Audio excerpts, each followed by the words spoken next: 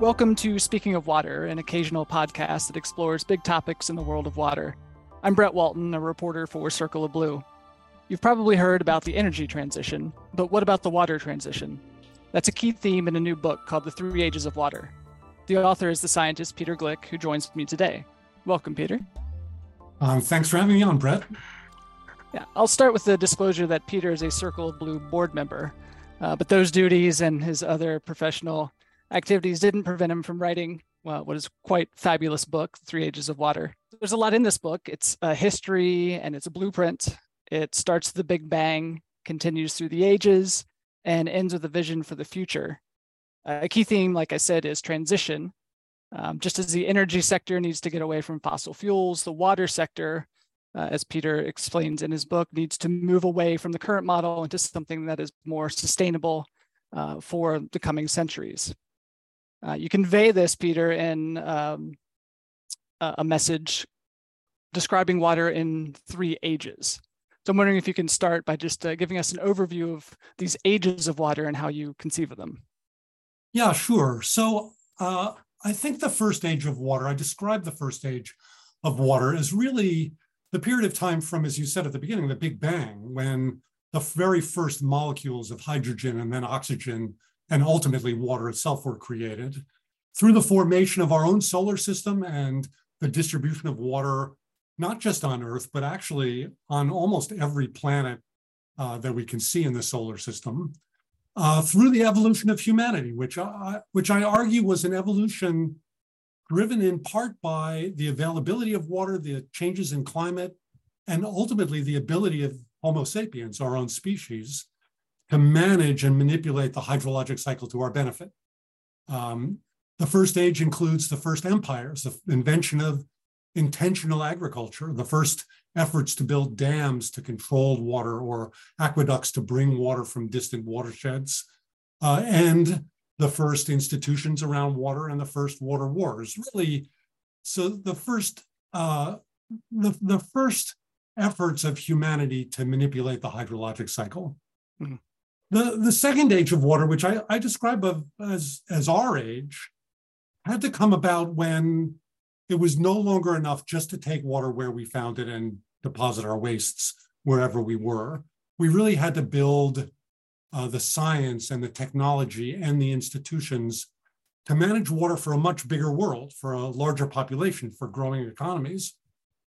And the second age of water is the Islamic Golden Age and the cultural revolutions of the Renaissance, and the first science that told us what water was and how water-related diseases were created and formed and how they were solved, and the first technologies to really bring a modern society into being, the first technologies to treat water to drinking water standards, the first big dams to produce hydroelectricity and aqueducts to move water, not hundreds or tens of kilometers long, but thousands of kilometers long. This is really our age. And the second age of water is coming to an end now, I argue. As you noted in the introduction, I think we're in a transition. We got all the benefits of the second age of water, but it also brought bad things. It brought liabilities and the water crises that we see around the world today, the water poverty and climate change and conflicts over water.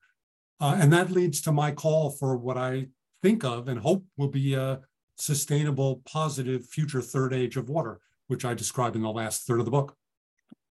Yeah, we'll get to some of those transitions and the blueprint that you present here in a bit. But as I was reading the book, I was trying to encapsulate these ages in a word or two. And I think you use some of these too in the book. But the first age of water I described as survival and some basic understanding. And then the second age where we're in now is more of control and one of applying scientific advancements to provide some level of certainty to our environment. Does that seem like a fair reading of these ages? I do. I think that's very good. I probably should have been much more pithy. But yes, the first age was the simplest one and the creation of the first human civilizations and empires. And the second age is really our age of manipulation and control, as you put it, with, unfortunately, the unintended consequences, the bad parts that are now the water crisis we're dealing with. And in reading, I was reminded of a William Gibson quote while reading the book, and you mentioned this several places within the text too. William Gibson is a speculative fiction author. He said the future is already here.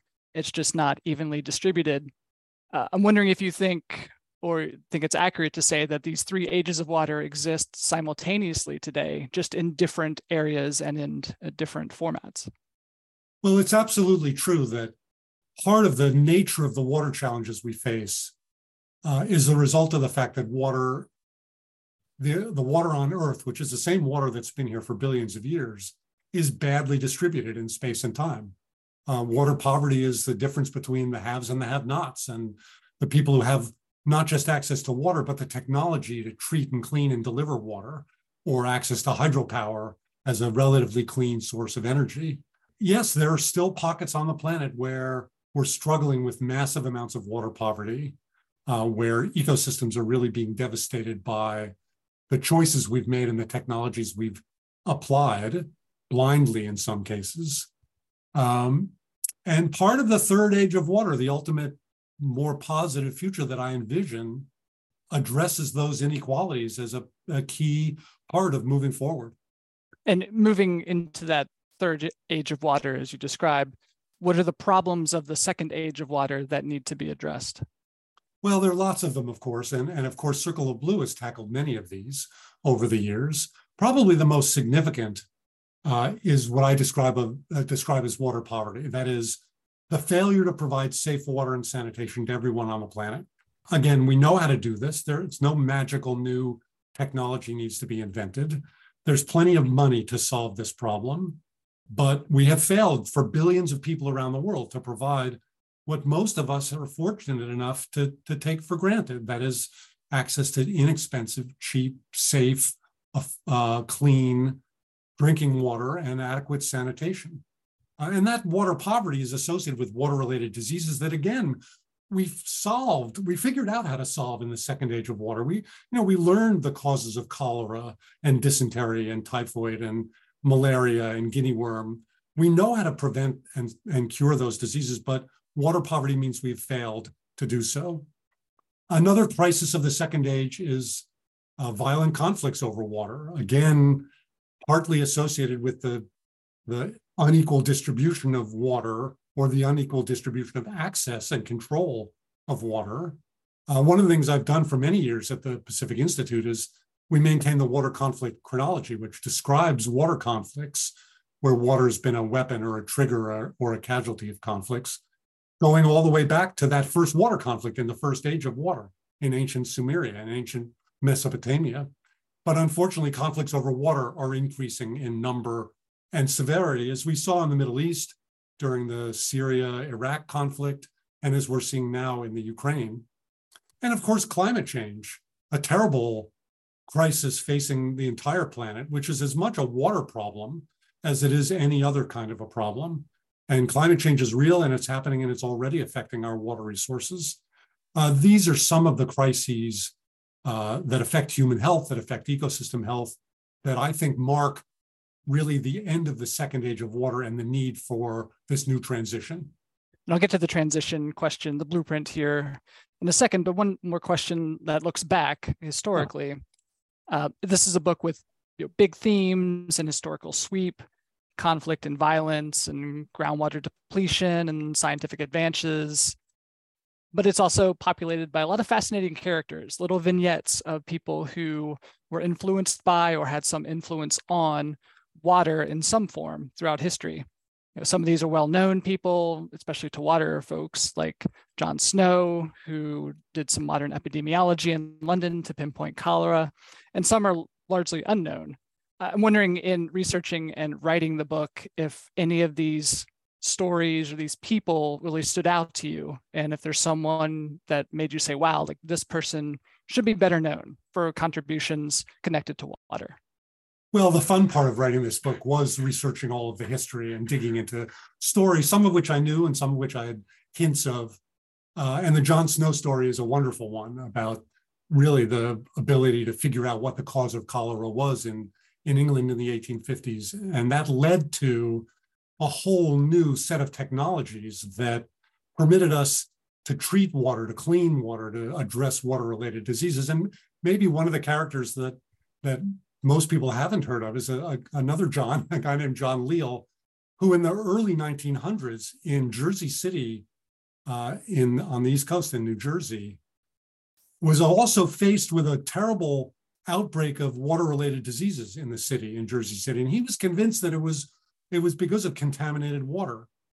And he then pushed to develop what ultimately became the first version of a modern water treatment plant that treated the water supply for Jersey City with chlorine, ending the outbreak of typhoid and setting the stage for what in a very short period of time led almost every major city in the United States to replicate that design of a water treatment plant.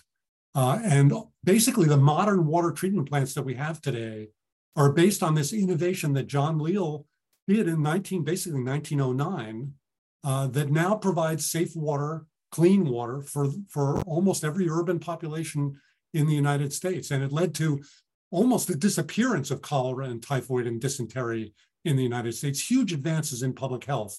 And he was just one smart public health engineer in New Jersey.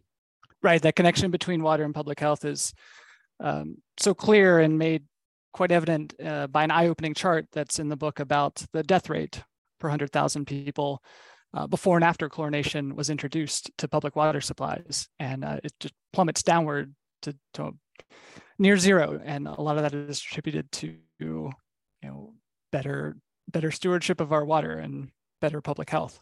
Yeah, that's right. At the time, I think these water-related diseases around 1900 were absolutely in the top few of the killers of Americans. And you'll look at the death rates and the causes of death, those water-related diseases were in the top. And after we implemented smart water and sanitation systems, in part because of the insight of John Snow and then John Leal, those water-related diseases, they're not in the top 100 now of causes of deaths in the United States. And we could wipe them out worldwide if we just addressed water poverty more clearly and more aggressively. Right. So I guess this is the point now where we talk about the transition and how that vision of the future can come about. There's lots of transition components that you write about, changes in policy and law, changes in worldview, changes in the type of technology that we use. So what are the steps you see as leading into this third age of water? Well, maybe the key point to start with is that I really believe that a positive, sustainable third age of water is going to happen. I'm an optimist, and some people say an optimist is just a badly informed pessimist, but I don't believe that. I look around and I see successful, innovative strategies already being tested, being applied around the world that solve the problems we face around water, and that if scaled up can move to this positive third age of water. And they include improving the efficiency with which we use water, doing more of what we want with less water, smarter toilets and dishwashers and washing machines, and better irrigation systems that grow more food with less water. And again, we see this happening all over the world, where we're using less and less water to do more and more. And that's a key point. Another one is rethinking supply. In the past, in the second age of water, water supply meant taking more water out of the environment, draining our rivers, overpumping our aquifers. But now there's new thinking about supply of water being highly treated wastewater that we already collect and treat to a very high standard often, but then throw away. And Singapore and Israel and California and other places around the world are already moving to use highly treated wastewater as a reliable, drought-proof, high-quality source of supply. Ultimately, desalination can be a very reliable source of supply too. And 97% of the water on the planet is salt water. It's still very expensive, but it does provide a new option that doesn't require draining our rivers and overpumping our aquifers. Another strategy is better institutions to manage water. Our institutions were designed 150 years ago. They ought to be designed for modern times.